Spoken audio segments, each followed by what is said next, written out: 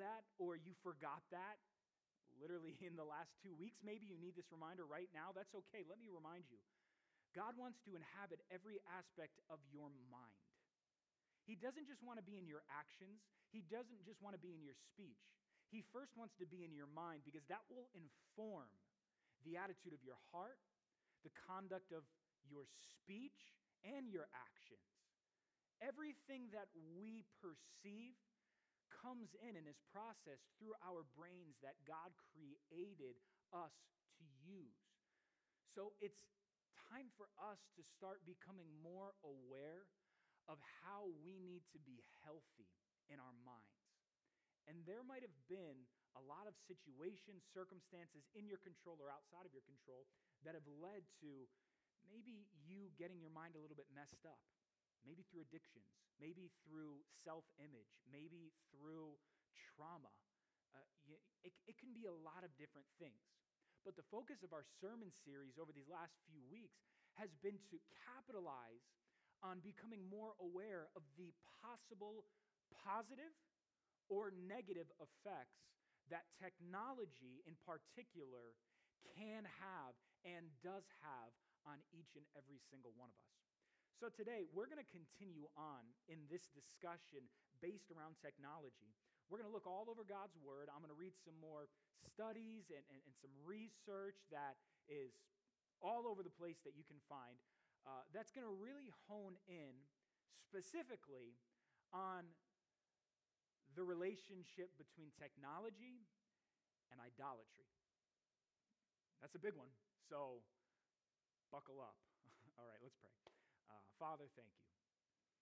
Thank you that we can always come to your word and always find you. Always see your will. Always learn more about who you are and how you want us to view you and how you want us to live within the created purpose that you fashioned us for. Lord, today I pray right now that all across the internet, in every house, where everybody's watching right now, Father, I pray that today you would cleanse their minds to recognize the importance of your word and what it says about idolatry. I thank you. And in Jesus' name, amen.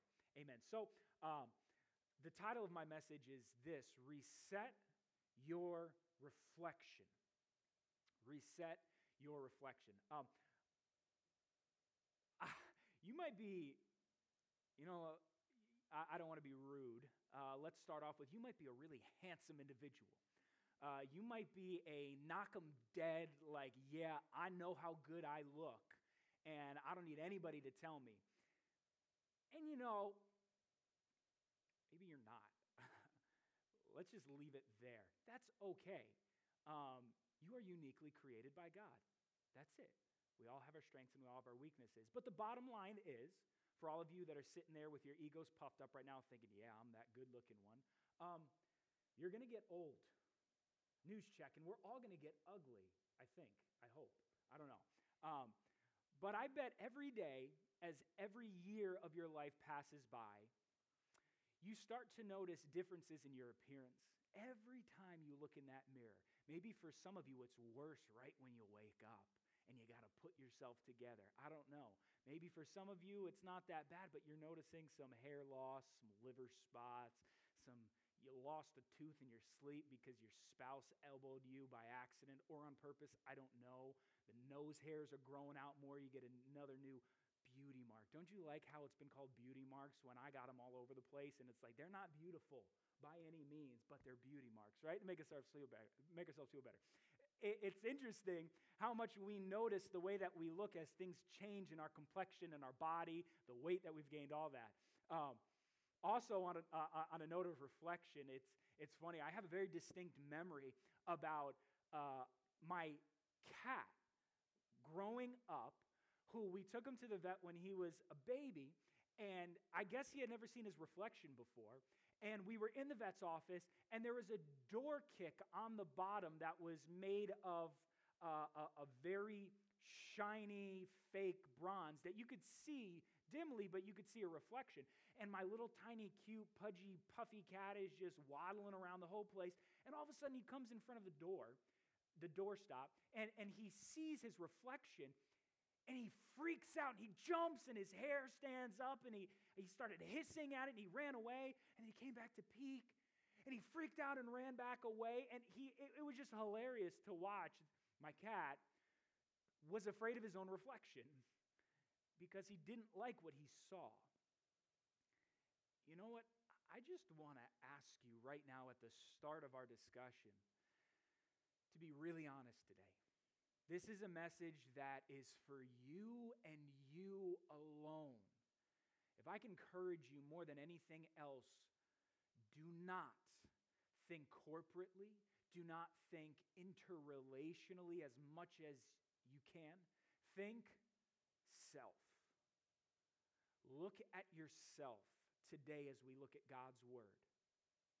Because each and every single one of us need to see the reflection that's staring back at us and ask ourselves whether or not this is what God wants me to reflect or a reflection of the world that I have allowed myself to become tainted by. So let me just read for you Genesis chapter 1, verse 27, the first scripture today, and it says this. So God created mankind, man and woman, in his own image. In the image of God, he created them. Male and female, he created them.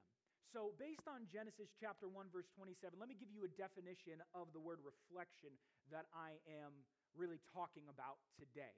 A biblical understanding of reflection. The definition is this. We are created to be a reflection of the divine. Right out of Genesis chapter 1, verse 27, plain as day, God, if you go back a few verses prior to that, he's having amongst his cohort of the Holy Trinity, Father, Son, and Holy Spirit, he says, okay, we've created all of these incredible things in the world, and all of it's good, but it's not finished. Now let's create mankind. Let's create the final step of creation, the final being of creation, and let's fashion creation to be a reflection of us. I mean, stop and think about the implications of that. You were created to be a reflection of the divine. Man, so husbands, when you like to say, man, my woman is divine, you don't know how biblically accurate you are being in that moment. I mean, it might be overly romanticized, but use that one, especially when you're in trouble. Or wives, you can say that about your husbands. But literally, we are created to be a reflection of the divine. What an honor, what a privilege, and what a challenge that is. And that idea of being created in the image of God and we're to be a reflection of him has been vastly debated over the centuries amongst biblical scholars and theologians and pastors and just church people. I remember having this conversation when I was a kid when I didn't even care about theology. Somehow it came up. This is one of those ones. It's like, what does it mean to be created in the image of God? Do we literally look like him? Do we smell like him? Is it more of a moral issue? I think it's a lot of the above. But I'm not going to be really answering that question necessarily here today. In fact, what I really want to focus on when we talk about this reflection of the divine is not what exactly is that reflection, but simply the overarching weight of the answer. You were created to be a reflection of God. Don't even get bogged down on the details of it. Not yet. Just focus on that fact. You were created to reflect God. What a privilege and what a responsibility. So let me give you a resource that really helped guide the focus of our discussion today for me that I thought is an invaluable resource that I wanted to share with you. The author by the name of G.K. Bill, a biblical theologian, wrote a book, A Biblical Theology on Idolatry. So there's a picture of it right there coming up on your screens right now. Screenshot it, take a note of it. I would highly, highly recommend that you get this resource. It's not a light read, but it's not a, oh my goodness, I don't understand a word he's saying read. It's somewhere in the middle. It's going to challenge you, but the author specifically intended to do his best to make sure that even the layperson can read this without sacrificing the deep theological, biblical essence of the topic of idolatry seen from Old Testament to New Testament. So again, I would really encourage you, get this book, put it on your wish list, maybe have someone buy it for you for a birthday or Christmas present. It's an invaluable resource when you want to go deeper into the topic that I'm going to briefly discuss today on idolatry. But from his book, he has what I'll term thesis. It's not really his thesis, but it's the pastoral, while scholarly point that he wants to hit home that is the foundation to the whole topic of discussion about idolatry. And this is a direct quote that is really going to influence all of the discussion that I have with you today. And here's his point. He says this: what people revere, they resemble, either for ruin or restoration. A lot of R's right there, but I want you to think about that again for a second. What people revere, they resemble. Becomes a reflection of who they are. And that's either for ruin or restoration. So let's pick apart that first word because it's really important. Reverence. Maybe you've heard that word before. It's not usually used in common English today, but it's still a word. Reverence, to revere something. Let me just give you a very dumbed-down version that I could come up with because it's, man, you got to talk so much about reverence from a biblical perspective to know really what all of its implications are. But really just an easy way for us to set us up for success in understanding reverence would be this. Reverence is when we put something ahead of ourselves. It's when we actively say, I am going to minimize my desires, my preferences, even my needs in order to put something before me as more important. So your time, your attention, your resources, your willpower, everything that you have at your disposal to spend, when you put it on something, you're saying, I value that. Even before myself or other things, I revere it. So in the Bible, when we look at the Old and the New Testament, we see reverence as something that counts an individual or a thing as worthy, as something that is honorable, as something that is respected by us, again, through our actions, how we revere it. Some examples of that we see in Scripture is when we pay reverence, we show reverence to parents, fathers and mothers. You see that all throughout the Old Testament, in the book of Exodus and the Ten Commandments, all the way up to the New Testament in Ephesians. Paul commands it. We see reverence to God.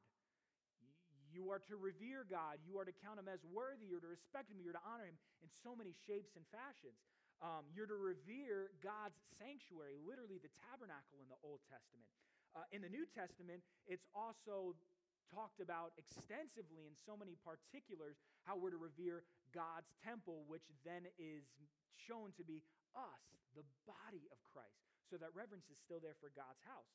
Goes on and it says in the book of Psalms that we're to show reverence for God's commandments, all that his word says that we're to do. The Bible also talks about the negative consequences that follow our unwillingness or our refusal or lack of reverence towards God and his house and his people. And a lot of times, the consequences really are dire, and they result in pain and trouble for us. I just thought it's not a really big point, but as we're looking at reverence in the Old and the New Testament, one of the outright, straight up reverence, the same word of reverence in the Old and in the New Testament from Hebrew to Greek that is used explicitly really is only seen in its most explicit form in Ephesians, in that whole section of submission. It's where husbands, that's your favorite verse in the Bible, wives submit to your husbands. I got to give a little bit of correction there if you're an individual that loves to quote that and say, wife, submit to me. If you go back to the context of that whole passage that talks about how Christ gave himself up for the church and how we are to submit to him, and then it goes on in a very categorical way to say, okay, here's how you submit to Christ, but it uses the word reverence. Here's how you show reverence to Christ. And the whole section, from wives to husbands, husbands to wives, children to parents, slaves to masters, that whole section is all about submission. And so ultimately, that whole section is about how all of us in the body of Christ submit to one another, not just wives to husbands. All of us submit in a very, very unique way to each other, as Ephesians shows us, and that act of submission is how we show reverence to God. That's one of the most explicit answers to the question, well, how do I show reverence to Christ? Read Ephesians chapter 5 and go through it in depth. But I don't want to get caught up on that. We even see the idea of reverence in 1 Peter chapter 3, verses 14 and 15, when it comes to the idea of being persecuted for our faith, where we're to count it as a joy, where we're to say, wow, not be out of our mind and say, yeah, thank God I'm going to be crucified or falsely imprisoned. No. Not be sadistic and masochistic, to be realists, but to count it as an honor because we are showing reverence to Christ through our act of submission, even when that submission necessitates that we literally take up our cross and maybe go to the grave or go through persecution of extreme measure. But that's this biblical idea of reference in a broad stroke understanding. Now, let me jump to idolatry, because I said that's really what we need to couple with this whole conversation of technology and the mind. So idolatry, one of my favorite definitions that is from Warren Wiersbe that I've used time and time again to help us understand idolatry is this. Idolatry is anything put ahead of, instead of, or right alongside of God. Idolatry is anything put ahead of, instead of, or alongside of God. Let me read for you Psalm chapter 115, the first 8 verses. And I really want you to lean into this so that you can understand what God is saying about himself in the first verse, and then about those that are idolatrous. Not to us, Lord, not to us, but to your name be the glory, because of your love and faithfulness. Why do the nations say, where is their God? Our God is in heaven. He does whatever pleases him. Showing the idea of how awesome God is, and in spite of everybody's mocking, through difficulty and trial, God is still God. He is powerful, he is omnipotent, and he is there.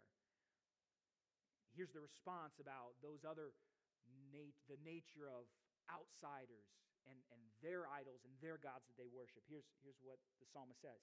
But their idols, their gods, are silver and gold, made by human hands. Those idols, they have mouths, but cannot speak, eyes, but cannot see. They have ears, but cannot hear, noses, but cannot smell. They have hands, but cannot feel, feet, but cannot walk, nor can they utter a sound with their throats. So just before I read the last verse, stop right there and realize these idols that the psalmist is talking about pay homage to and pay reverence to and respect and sacrifice and give to, that are counted as worthy and above and great and honorable, are worthless. They can't do anything. They literally don't have senses, that they are inanimate objects. They do not have will of their own. They don't have a life of their own. And yet people created to reflect the divine are bowing down and revering things that they have no business giving reverence to. And here's the result of individuals that willfully maintain a lifestyle of idolatry. Verse 8 says this: those who make them will be like them, and so will all who trust in them. Did you realize the implications of that last verse? Do you realize what that means for anybody that practices idolatry? That you literally become deaf, well, not literally, figuratively, spiritually, emotionally, mentally, become deaf, become senseless. Things that had taste no longer become tasteful. You become depressed. You become anxious. Life becomes meaningless. Man, we can talk about that all day. About to say some things that I'd have to really expound upon that would really upset you, so I'm not going to say it, but maybe I'll say it later, so hold on tight. Let me give you this point. What we see in technology creates a reflection of who we become.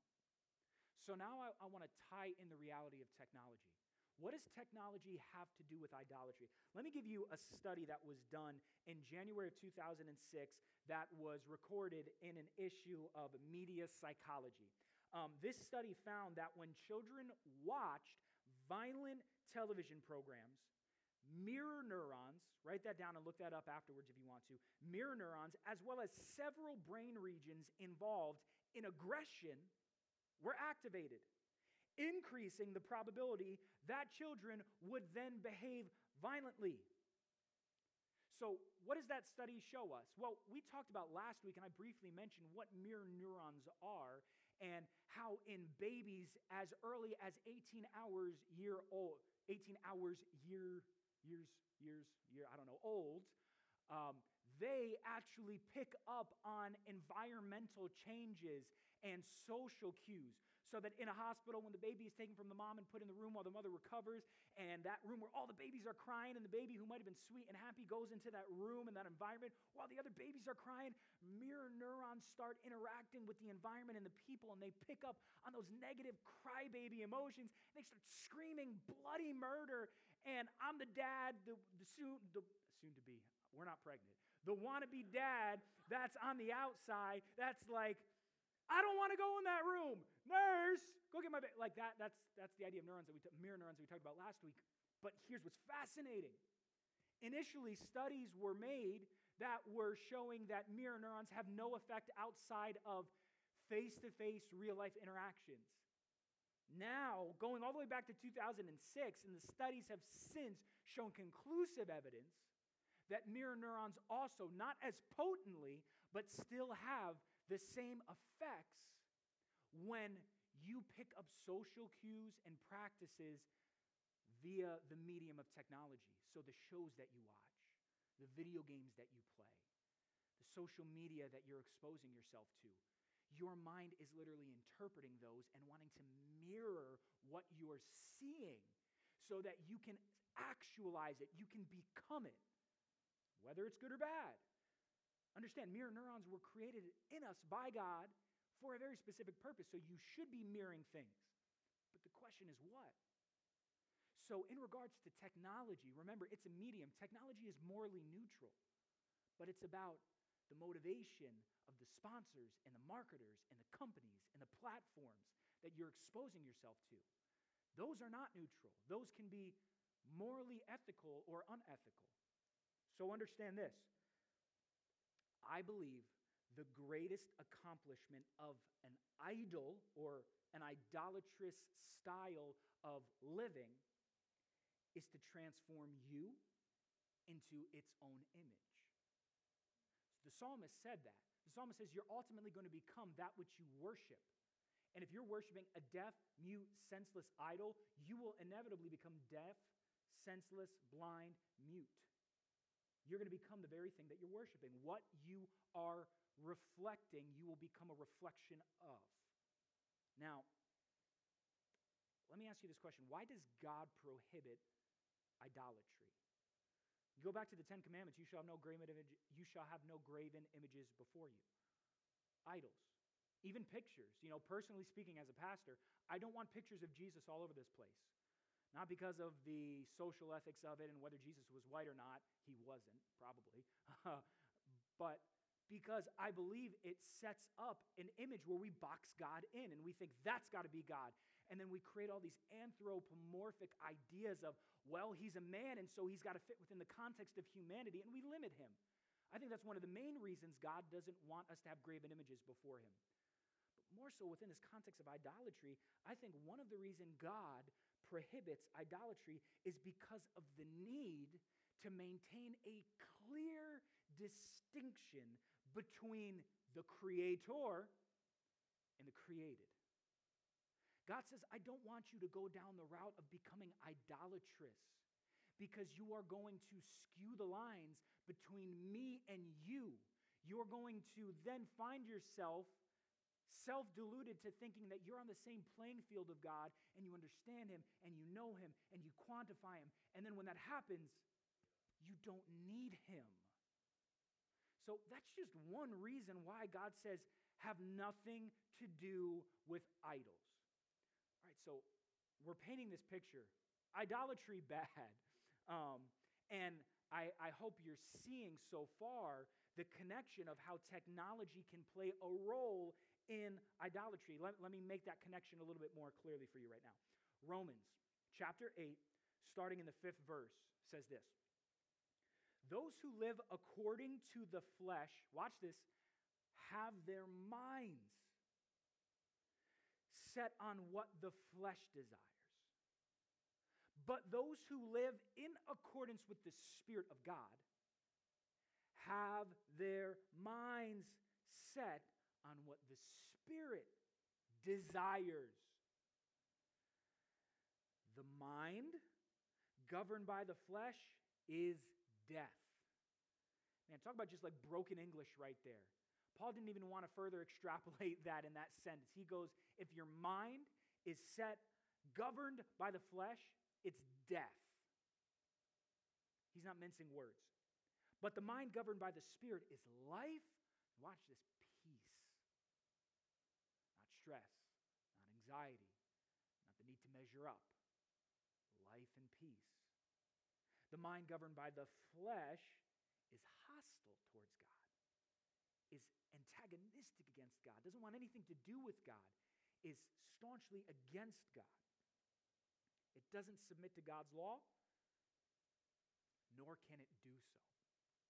Not only does it want to, but it's so self-deluded, the mind that's set on the flesh, the idolatrous mind, that not only does it not want anything to do with God, it literally can't do so because it's lost its ability to know God, to hear God, to listen to God, to follow God, becoming like the idols that we worship. Those who are in the realm of the flesh cannot please God. There's going to be a bunch of pictures that come up right now on your screen. And I want you to just look at these pictures, and I want you just to allow whatever comes to mind, come to mind. So let's throw up a first picture up there. Oh, isn't that sweet? Isn't that sweet? Look at all the Valentine's Day. Look at the love. Look at the romance. Look at the laughs. Look at the fun. Pause on that picture really quick. This picture, if you didn't already pick up on it, which I'm sure you would have, is a screenshot directly from Nike's website that you can go on right now and you can see. What is Nike? Clothing, shoes. But what are they marketing to you right now? Love, happiness, laughter, good looks. But buy our stuff. And if you buy our stuff, this will happen. Right? Okay, let's go to another one. All right, this picture. This is a picture that's on some of the 30 most successful marketing campaigns that you can find. This is a picture of, that is a suave man right there with one too many buttons unbuttoned. And his hair is like perfect, even though he's going who knows how fast on a Lord knows how expensive boat. And what does that image say to you? Maybe it says a lot of things. Maybe it says, man, I got to go back to the gym. Maybe it says, I wish I had hair like that. But ultimately, what is the image really trying to sell you? You need a boat. And if you have a boat, you're going to look like that. Can I tell you, the majority of dudes that I know have boats look nothing like that. They are some of the worst looking people on earth that got a beer gut and let their boats go to junk. Anyway, let's do another picture. Okay. This is a picture that is representative of some of the most successful workplace environments that you can have in a business. This communicates to you that, man, after we just had a meeting, everybody's high-fiving each other, and we're all on the same page, and we love life, and everybody got along.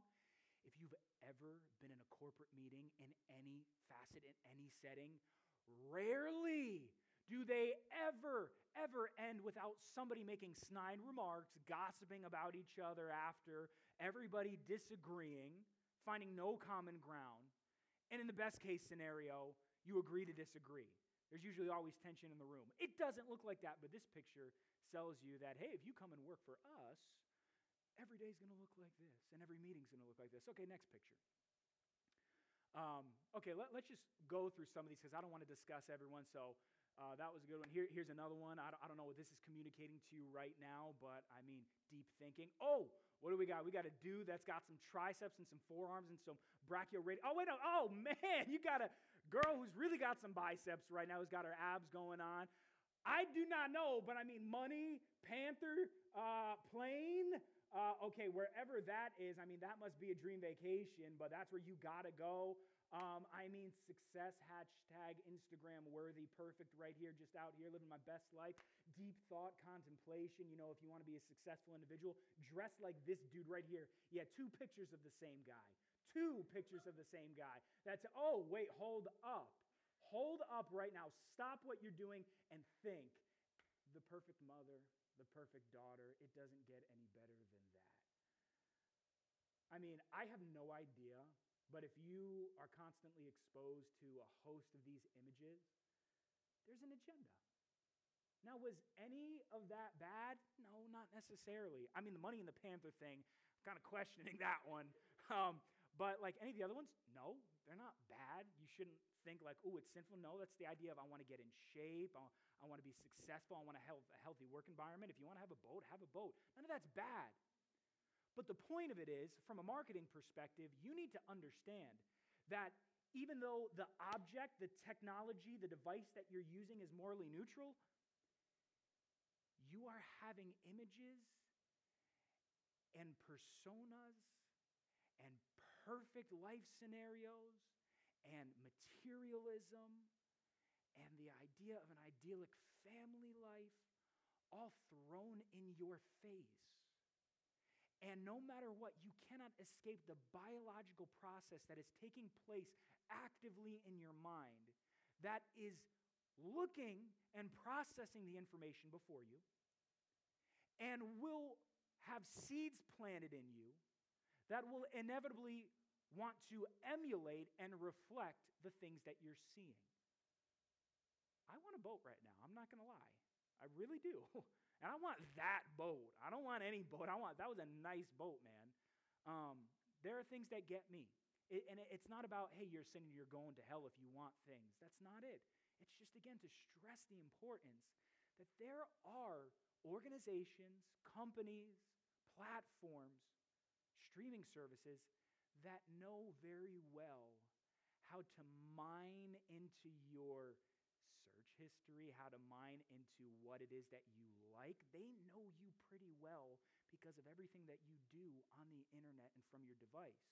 And so recognize, every time you're on that device, you're going to be bombarded with a litany of invitations to participate, to buy, to become, to go. And I mean, we can sit here and talk about all of the adverse effects about living a life in that manner without any realization about the effects that it's having on you. Lack of contentment, anxiety, self-image issues. I'm going to get into some of this in a few moments, but I hope you're seeing the picture painted for you very well that technology is not an idol, but it can become one. And it can lead you to lifestyles where you become idolatrous. Maybe you're sitting here and you're saying, well, I don't have a problem. I have technology limitations. I put screen time limiters. I have accountability blockers. I have all these things. I'm not really on. I like to spend my time out doing this and that and this and that, but don't miss that even if you're not utterly addicted to technology, it's still having an effect on you where other aspects of your life might become idolatrous, where your family in an unhealthy way becomes an idol, where money becomes an idol, where success becomes an idol, where self-image becomes an idol. Guess what? Technology played a big role in that. So even if technology isn't your idol, it can lead to idolatry. So, let me just read one more scripture for you before I transition to some practical questions that we can ask ourselves. 2 Corinthians chapter 4, starting in verse 4, says this: "The God of this age has blinded the minds of unbelievers so that they cannot see the light of the gospel that displays the glory of Christ." Here it is, "who is the image of God." I don't know if you've seen so far, just throughout the weeks, these past 3 weeks, and even the scripture that I've read today, once again, the mind is a big deal to God. Huge. For believers and unbelievers alike. 2 Corinthians right there says that the mind of the unbeliever has been blinded because it does not have God to cleanse it, to illuminate it, to show it how it was purposed to function and live. I've said this point before, let me remind you of it. Technology is the quickest and easiest connection to the world. Quickest and easiest connection to the world. You want to know what's happening in the world? You want to be a part of what's going on in the world? You want to know what clothes to buy, the greatest fashion to have, anything few and far between. Technology is your best bet. You don't need to leave the confines and the comforts of your home to know what's going on in the world. But understand, there is a deep, deep, deep ingrained implication within the minds of both believers and unbelievers when it comes to an unbridled, unaware, lack of just being honest in your reflecting of how technology is affecting you. So, before I go to the questions that I want us to start asking ourselves, some of you might still be objecting. Again, some of you might be saying, but idolatry in the Old Testament, or as I've understood it or seen it, has to do with literal objects, idols. Yes, you are 100% right. You're not wrong in that. But what were the implications of those idols? I think you're doing yourself an extreme disservice when you think idolatry is refined to just this. So maybe you're an ex-Catholic and there's a lot of imagery that's used in rosary beads and crosses and all that. And maybe you're saying, yeah, that can become a form of idolatry, and that's where I apply the reality of I need to avoid idolatrous practices, and that alone. No, it is that, but it's not just that. Remember, idolatry is anything that is placed ahead of, instead of, or right alongside of God. And that last one's the dangerous one. But let me just make this point for you. Just because you're not bowing doesn't mean you're not brainwashed. When it comes to the reality of the incessant marketing and imagery and ideas that are being pumped into you neurologically through the technology that's being reflected on you, you are inevitably going to be reflecting that back to the world, to the people that you know. It's how it works biologically, and it's how we see it happening scripturally. Just because you're not literally bowing down to it. Maybe you're sitting here and you're saying, you know what? I'm not a slave to my TV. I'm not a slave to my phone. I'm not a slave to my job. I'm not a slave to success. I challenge you, prove it. Prove it. Because I can clearly see people who are brainwashed by the need to prove themselves in the workplace, successfully, in their body image. It's a really easy thing to just check off that list. I'm not bowing to it. You are, just not in the way that you think. So let me ask you questions, because again, I want you to be honest and reflect right now about whether or not maybe you are practicing a form of idolatry, or maybe you're borderline getting there, and we want to be careful that you don't get there. So here's a couple of questions that I'm going to extrapolate with some scripture. First is this. Ask yourself this question honestly when it comes to technology. How much do I depend on it? How much do I need it to function, both in the workplace, which you can't really avoid, but in the workplace and in my leisure time? How much of my life is central to the role that technology plays in order for me to accomplish or do or feel the things that I have as goals? Let me just go there right now, right away off the bat. Do you look to technology for sexual fulfillment? Are you at home right now and the minute I said that, conviction came over you? Just be honest right now. Just don't try to run from it. I know you want to hide it, you want to escape it, but that's the worst thing you could do for yourself. Just be honest right now. Are you addicted to pornography? Okay, maybe your answer is no. Don't run yet. Don't say, no, this isn't for me. You know, are you having constant lustful thoughts and saying, yeah, but I'm not addicted to pornography? But what's the root that's causing you to constantly have those lustful thoughts? It's constant marketing and imagery that you're exposing yourself to because you don't have any limitations on not just accountability blockers, but screen time. Maybe there's just some social media venues that you shouldn't be on because it's not outright pornography, but you know it's hurting you mentally. You know it's causing you to go and entertain thoughts that you just shouldn't be having that will eventuate in just full-blown pornographic participation. Maybe it will lead beyond that, and no longer the technology doesn't do it for you. The dopamine has run its course, and it's not giving you that euphoric feeling anymore. Now you got to go find the real thing. You know, maybe you're there. I want to encourage you right now, be honest. How much do you depend on technology for just sexual fulfillment? And I know that's not all, but it's a big one. If we could just be real right now, it's a big one. Men and women, it's a big thing that we all struggle with because, man, sex is just everywhere. And sex appeal is everywhere. And it's so hard, even when we actively try to escape it, we're going to be confronted with something. Being confronted with it is outside of your control. You're not sinning when you're confronted with it. You're sinning when you act on it. So maybe you're honest with yourself right now and ask yourself, how much do I depend on technology?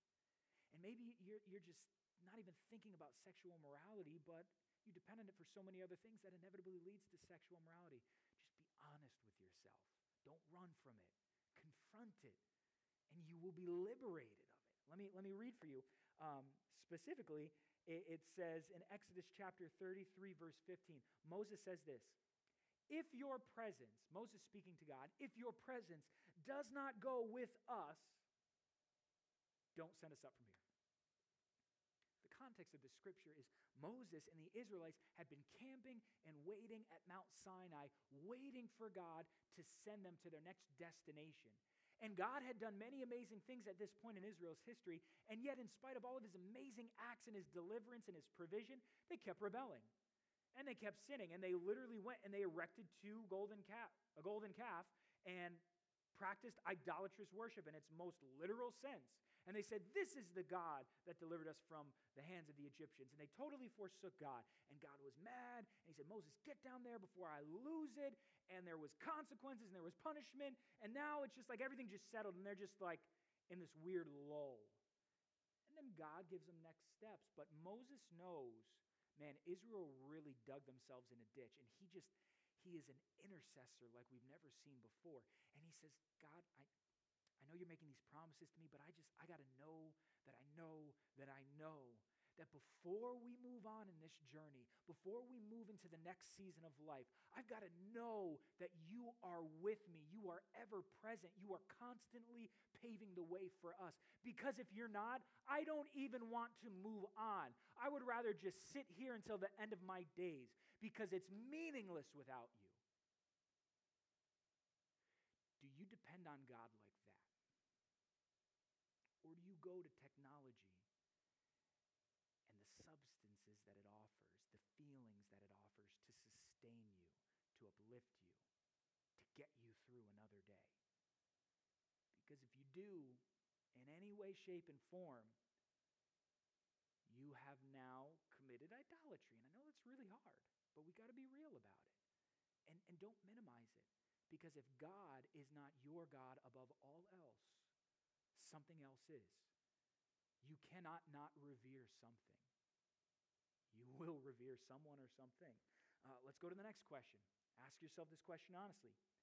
About technology, how will I feel if it's taken away from me? Bet like me, you throw a temper tantrum. I mean, when the batteries on my gaming system die, I'm about to put a hole in the wall. When the reality is all I need to do is get up and plug the other controller in. But it is such an inconvenient. Yeah, this is really embarrassing, but I'm being real with you right now as it goes through my mind. Maybe as a kid watching this, your parents have confiscated technology. Maybe Wi-Fi went out because of a power outage. Maybe you forgot to pay the electricity bill. And for some reason or another, you can no longer go to the tablet, the computer, the TV that you are used to having as a part of your constant everyday life. Emotionally, where are you at? How do you respond? Are you like, I'm good? Because if you are, good job. But if you even have like an inkling of like, geez, I do not know what to do with my life right now, and you start contemplating existential questions about existence itself and why anything exists, I mean, maybe that's a good thing, but usually it's not. Ultimately, how much do you depend on? How do you feel when it's taken away from you? Here's a good biblical example of that. You ever heard of King Saul? He was the very first king of Israel elected by God from the tribe of Benjamin. It says he was a man of great stature. It was a small town, so I can't help but think, you know what? Maybe he was just a big fish in a small pond, or he was just objectively a really tall, handsome, good-looking dude, carried himself well. Either way, it doesn't matter. God chose him. For no rhyme or reason, God said, Saul, I choose you. And he was anointed to be the first king of Israel. And if you look at the story in the life of Saul, unfortunately, in spite of his good start, he did not finish his race well.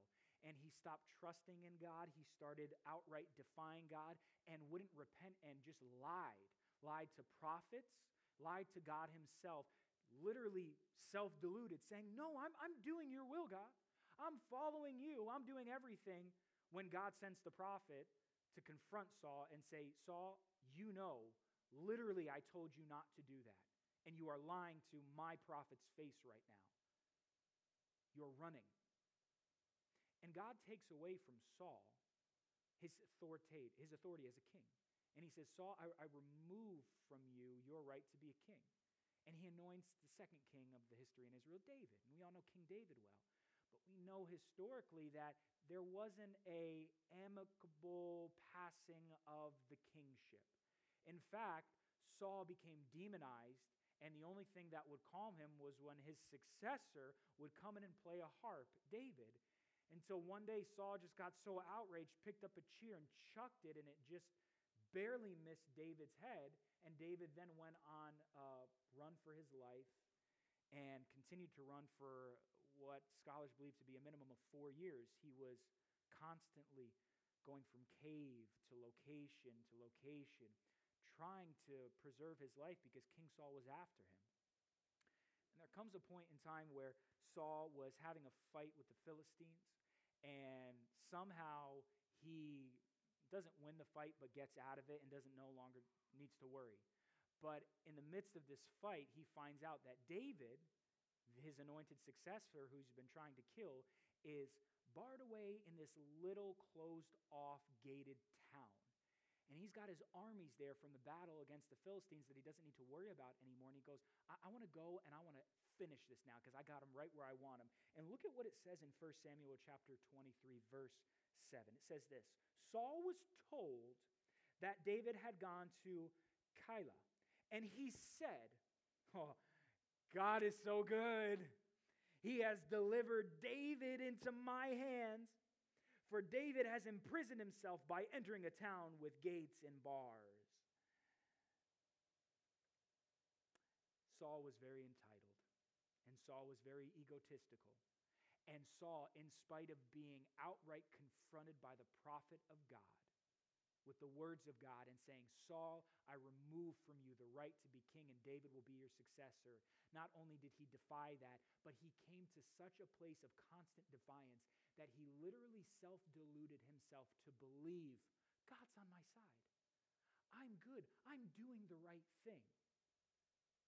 There's a darkening of the mind that happens in believers where we run from God and we defy God so frequently because we don't want to be honest with ourselves and confront the reflection that we see staring back at us as not reflecting God, but reflecting this world.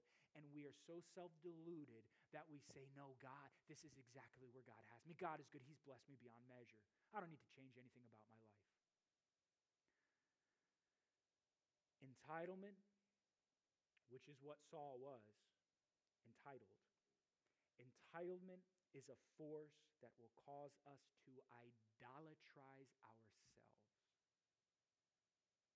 Maybe you're here and you're saying, I don't have any vices, I don't have any issues, I'm fine. But you haven't really looked at yourself. Have you placed yourself on a level that's equal to God? A place that you shouldn't be. If you have trouble to admit that you might have a problem, if you have trouble to admit you're wrong in anything, I'm not saying you're going to hell. I'm just saying, brother or sister, stop it. Stop thinking that your own stank is a bed of roses. You need to be real that not everything you say is from the voice of God. Not everything that you've learned is God himself. You might be wrong, and you might be really, really off. Saul was. Don't be entitled. How will I feel if this is taken away from me? Next question. When it comes to technology, is it causing me to be more concerned with my material growth rather than my spiritual growth? This is where technology can be an utter force for good and growth as a believer, or it can be a force of utter destruction when all you're doing is using it to build up a material pool for yourself. Proverbs chapter 27, verse 19 says this, as water reflects the face, so one's life reflects their heart. Jesus talks about this in the New Testament in the book of Matthew. He says that where a person's treasure is, there their heart will also be. Or the other way around. I don't remember it exactly. But it has to do with the fact that, man, you want to know what somebody's emotional state and what they value above all else is, the conduct of their heart, who they are as a person. You're going to know it by what they value, by what they treasure more than anything else. And come on, we all can be so easily caught up in material accruement. We just want more and more and more, and we lose contentment with what we have. And I can't ever help but think about every time I need something new. I say I need something new. A lot of times I don't. And I can't help but think about that passage of Scripture when Jesus is sending out the disciples 2 by 2, when he's still alive. And he says, don't take really anything with you. Just take a staff, take the cloak on your back, and the shoes around your sandals, because I'm going to make sure that it doesn't even wear out. The thongs of your sandals won't even wear out. The leather won't erode. And it's like, I look at that scripture and I say, if God says that, it's probably not simply to be this most divine, miraculous miracle where he's saying, hey, if you're a good Christian, you only have one pair of clothing. No. But I really think about that scripture and I say, man, Jesus doesn't want us to be so worried about the peripherals of necessities like clothing and food and materials and where we live and the jobs that we work. He says as long as we're running after God and serving him, he's going to take care of all of that. So that's really where we should be. But maybe we're not even there, and maybe if we're being honest, we're in a place of just utter consumerism where we're not worried about God sustaining what we have. All we can concern ourselves with is, I need more and more and more. And the first thing that we need to ask ourselves is what I have okay and good enough? Do I really need that other blank? Do I really need another blank? Because if you cannot say no to something, maybe the things you need, if you cannot say no, man, I fear for the negative impact that your consumption of technology is having as a consumer and accruing utter materialism. Or are you utilizing technology in such a way that I just want to grow in my relationship with God?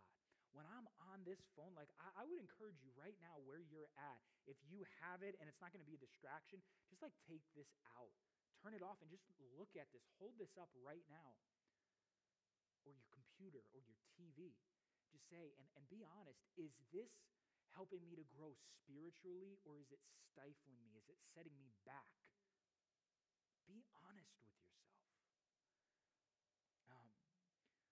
Famous church father who really gave us and extrapolated Paul's theology of grace in the New Testament was Augustine or Augustine. And he said this, and this is going to be a really wordy, this is a direct quote from him hundreds of years ago, about the topic of idolatry. He says this: evil is located rather in the potential choice to reduce all things to the role of fulfilling one's own desires. The tool employed for this end becomes an idol. I know that was a mouthful, but what Augustine is trying to inform us now about idolatry is that it becomes wicked, like technology. It becomes wicked when every choice that we make in our use of technology or anything else as a tool to be used for good or bad is used for the express purpose of fulfilling our own materialistic, negative, evil desires.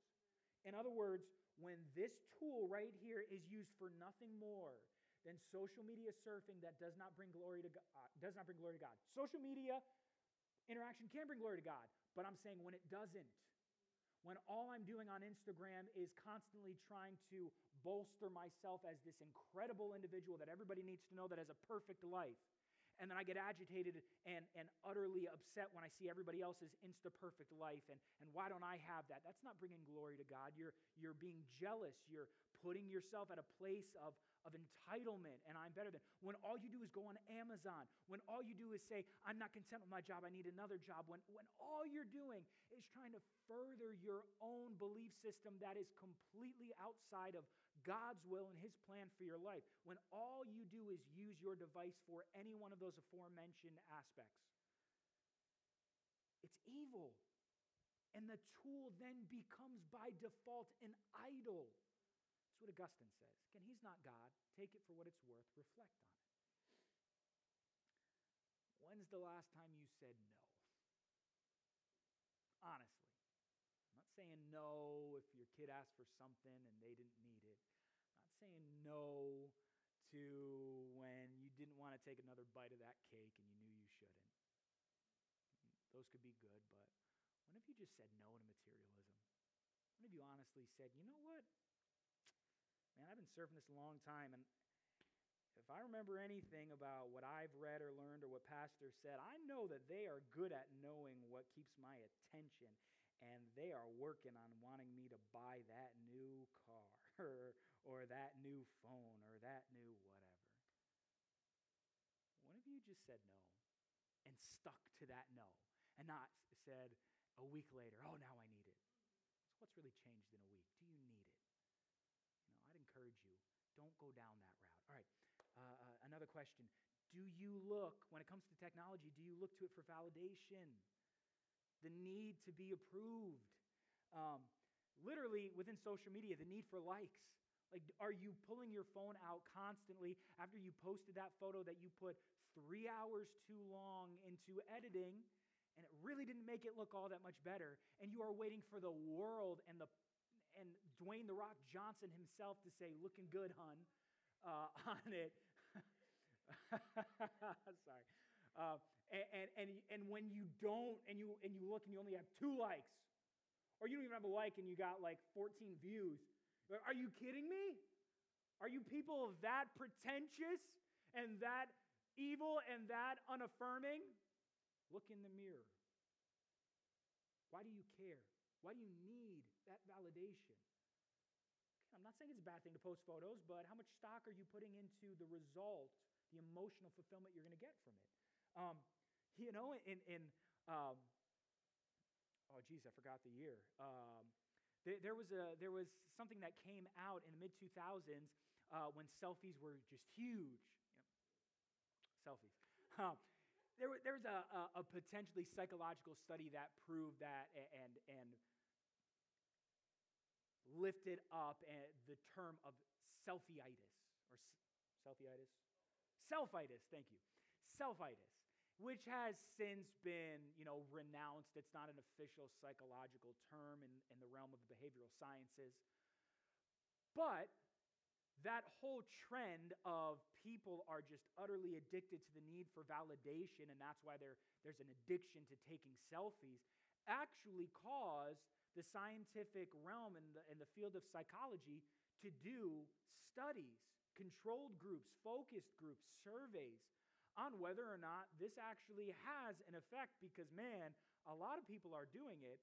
And so the research was taken seriously. While selfitis isn't still a literal term, here's just one bit of research that you can find was done at Indiana University. It says that the study that was done tried to focus on college students, over 600, that were taking selfies.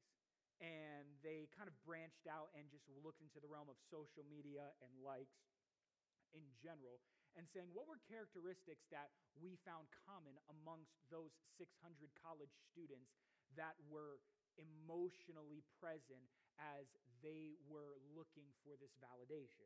So here are those 6 characteristics. Number 1, they saw commonly amongst these 600 college students that there was a need for environmental enhancements.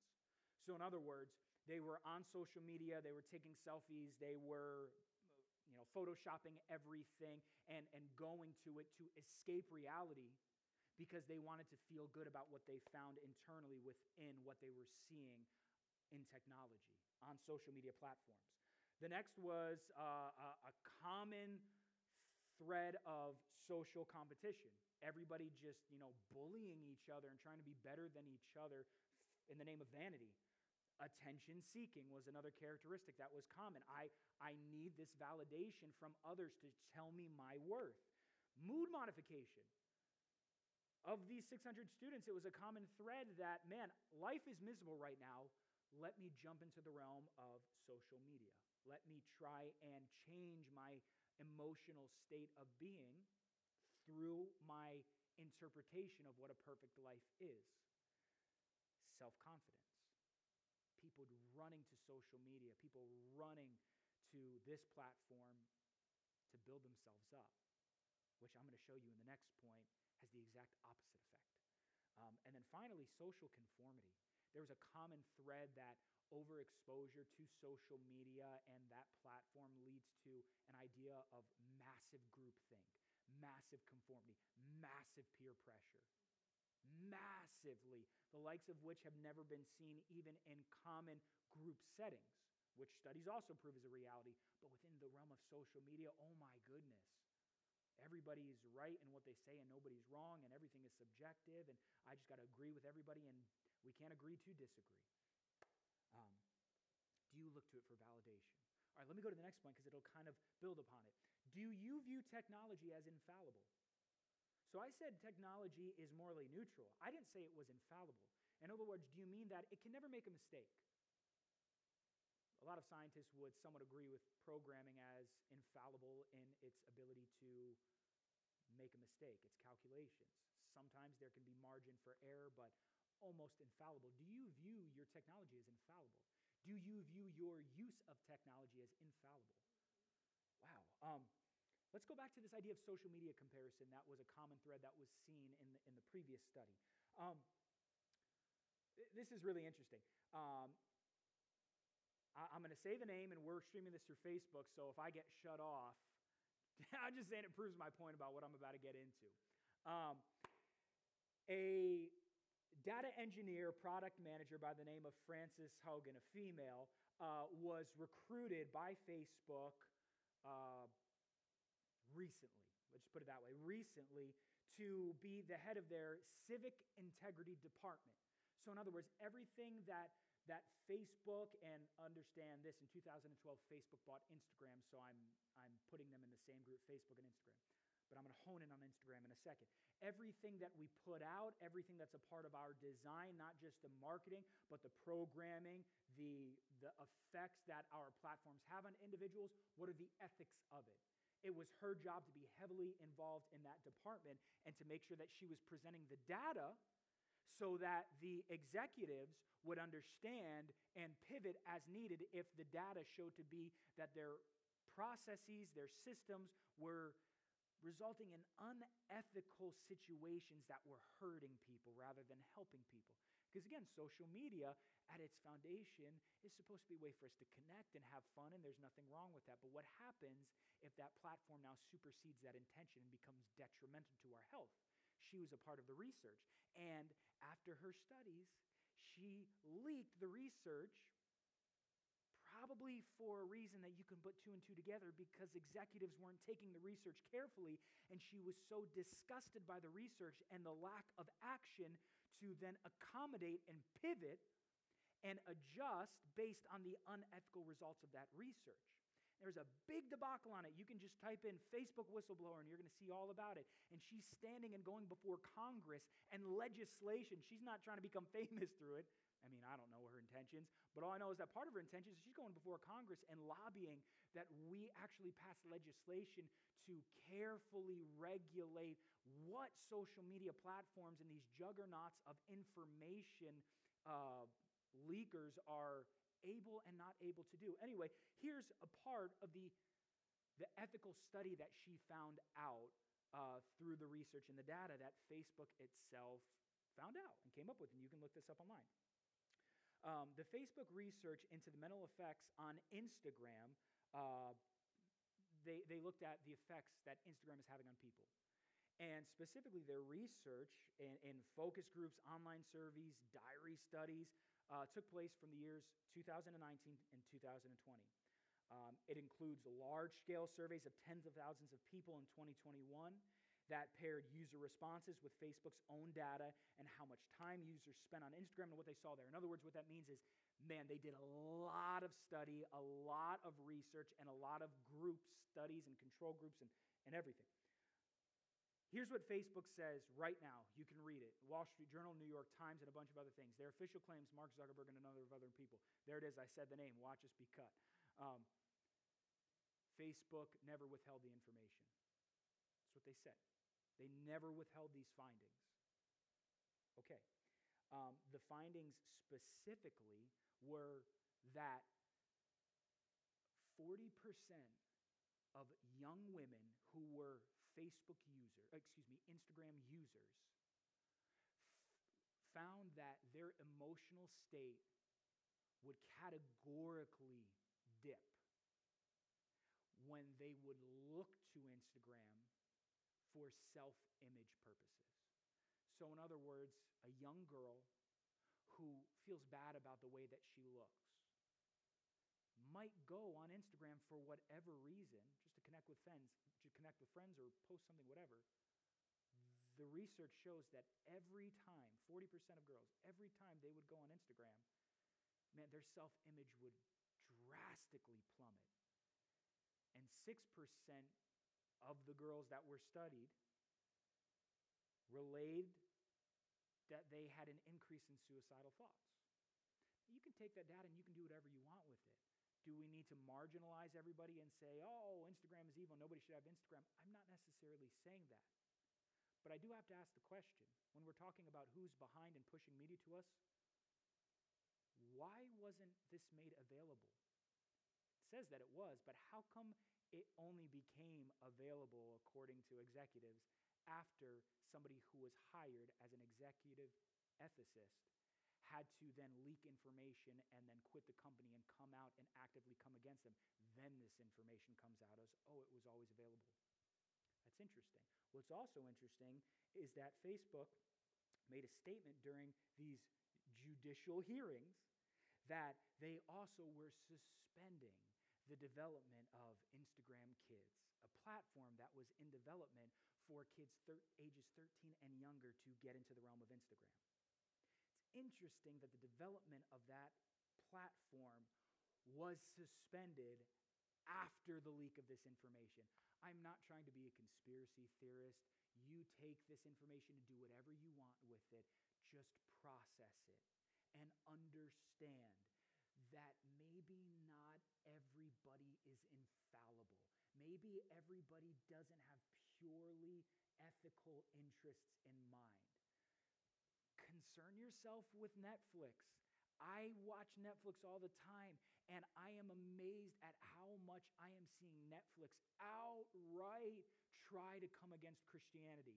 Some of the top shows that are coming out, I'm not going to name them, but if you go on Netflix and you watch any of the top shows that have been out for the last 2 years at least, man, they just actively come against Christianity and paint this false picture. It's like I've never seen such an attack on Christianity. And it's such poor research that's done. And honestly, it frustrates me. But my point is, we need to be aware of these things. Because I still watch Netflix. Should I? That's for me and my wife to talk about.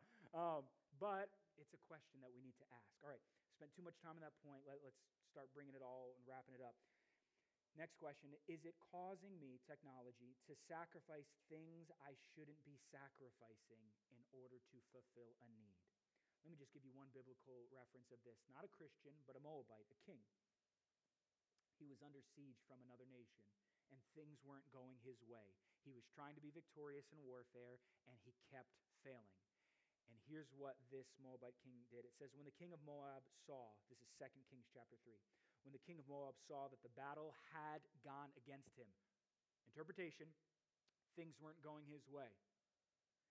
He took with him 700 swordsmen to break through the king of Edom. Let me try harder.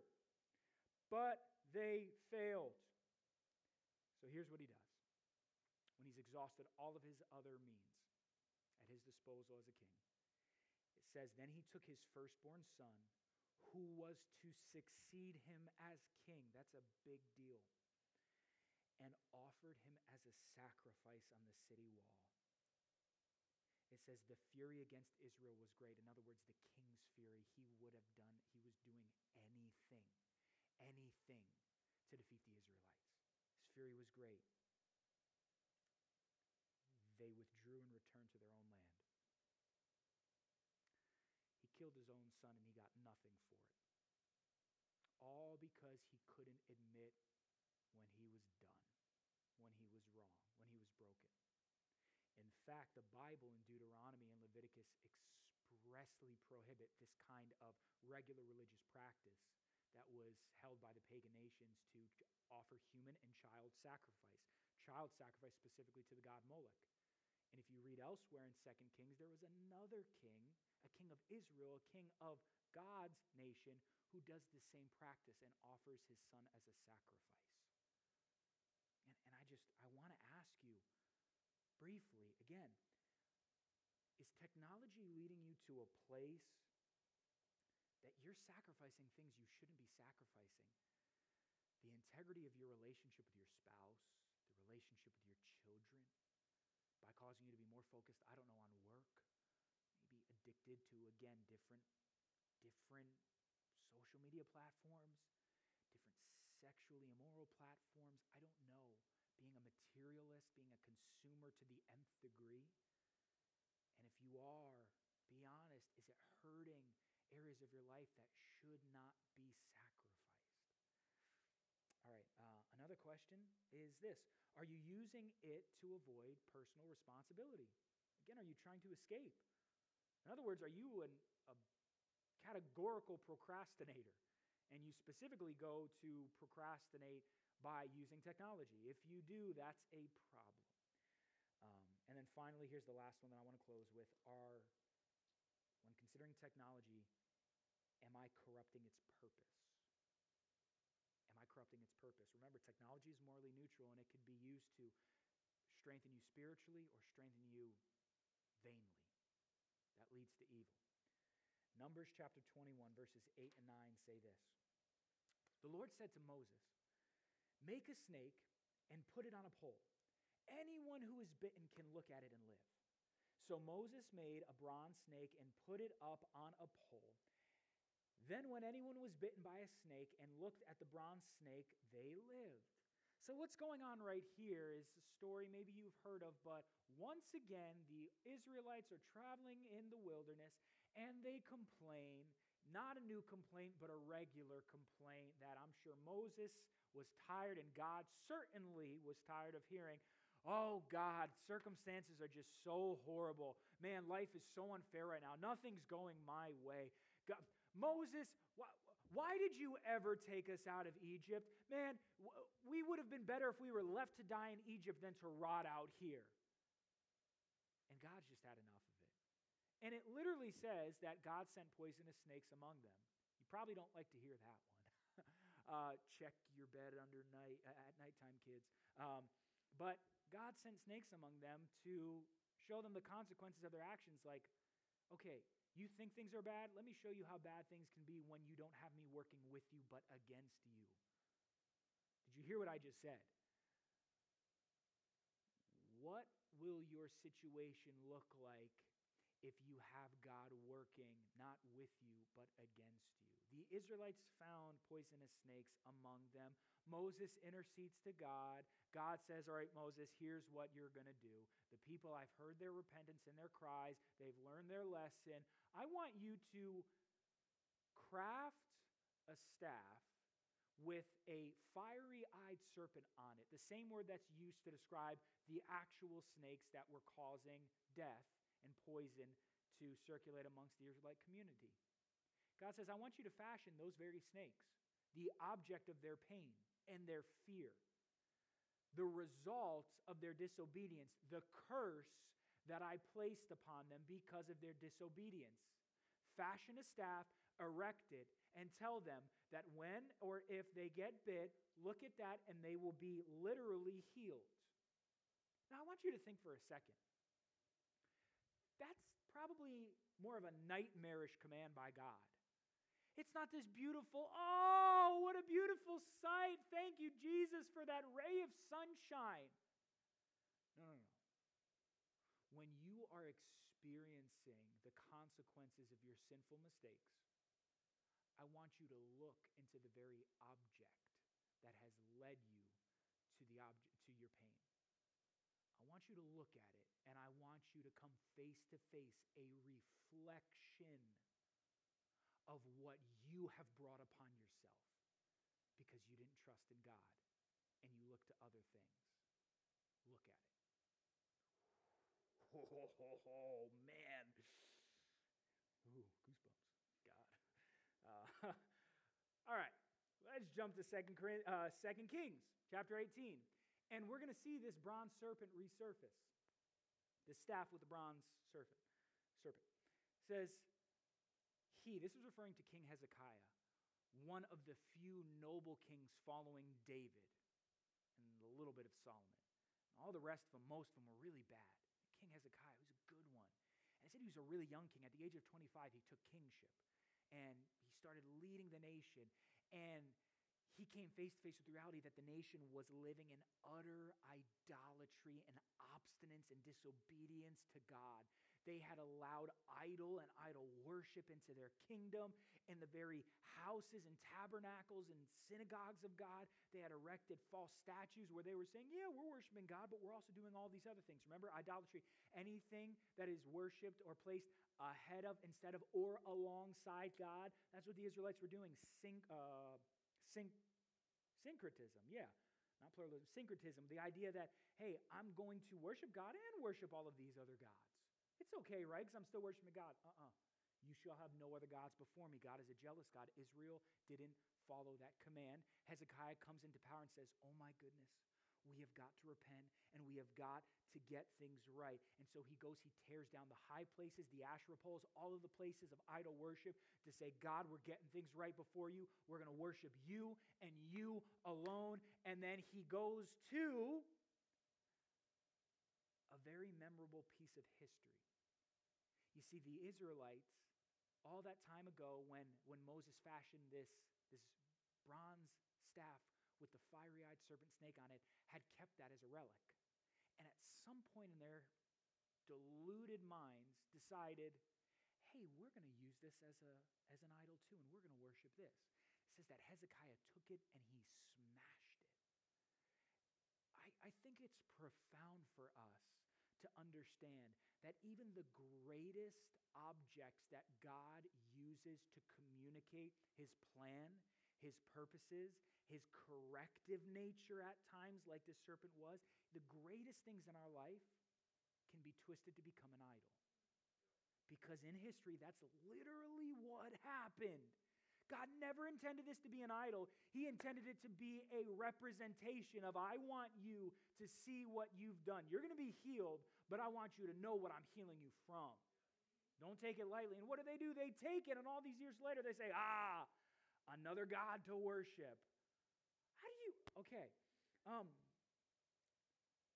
Again, the bronze serpent represents God saying, I want you to see what I've delivered you from. Where else do we see this in Scripture? It's not going to be a scripture that you're going to see right now, but Jesus literally uses this bronze serpent as an example.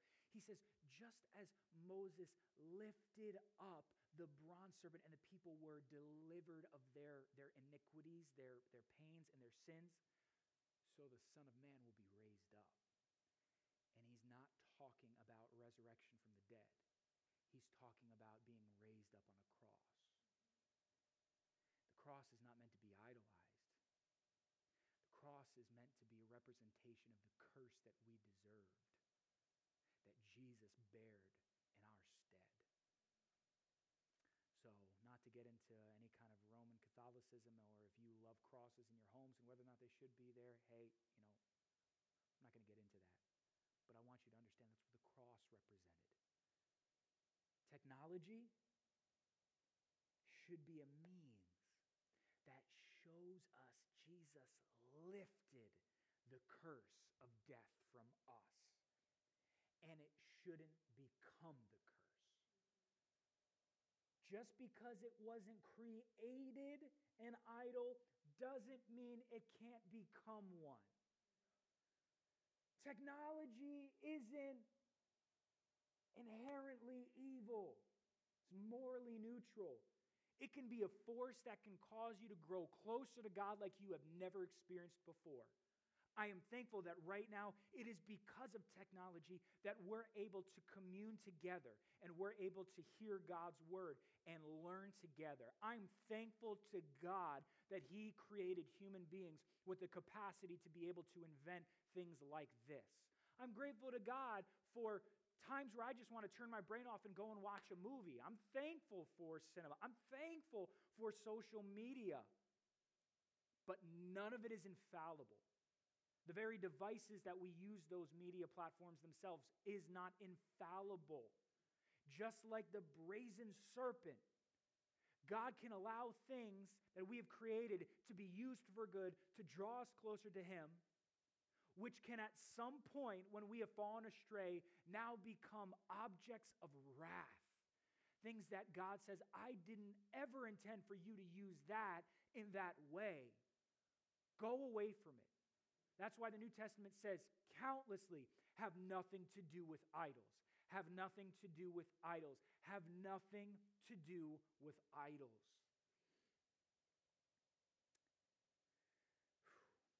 The work of idolatry is accomplished. The work of idolatry is accomplished. Satan, the ruler of this age, in manipulating technology to become idolatrous or to lead to a form of idolatry, whether it be work or monetary gain or materialism or self-absorption, the work of idolatry is accomplished when you remove God as your highest aspiration and technology leads to self-absorption. We are called to reverence God. We need to use technology to allow that and to facilitate that, not hinder it, not get in the way of that. Remember, Jesus, He was lifted up on that cross as an image for us to see what we were delivered from, not to then bow down and worship that cursed thing. We worship Jesus. We worship a resurrected God. We thank Him that He delivered us from the cross, but we don't worship the cross. We don't worship the objects of deliverance that God has used in particular aspects of our life. We don't worship people. We don't worship ourselves. We worship God and God alone. No question to it. So again, I just want to ask you, are you willing to be honest with yourself, with your spouse, with friends, with your church? Do it. Not because you're going to die and burn in hell. That's not what this message is about. This message is about you experiencing freedom. Freedom in your mind so that your heart can be restored and that you can rediscover that first love in God and God alone. Don't be a slave anymore. Recognize you were not created to be a dumb, deaf, mute, unintelligent, lacking of sense idol. You were created to be a reflection of the divine. Wow. Man, don't miss that. And if there's anything getting in the way of that, give it to God right now. Can I pray for you right now? Let's just right where we're at, all across the state, the world, wherever you're at right now. Let's just call on God and confess and profess our need of Him. Father, right now, you see us. You know us. Lord, you know every intricate aspect of who we are. God, you know parts of us that we haven't even become self-aware of. Categories in our life that we need you to lay bare before us. Sinful traits, God, so much that we need you to deliver us from. We need you to cleanse us of.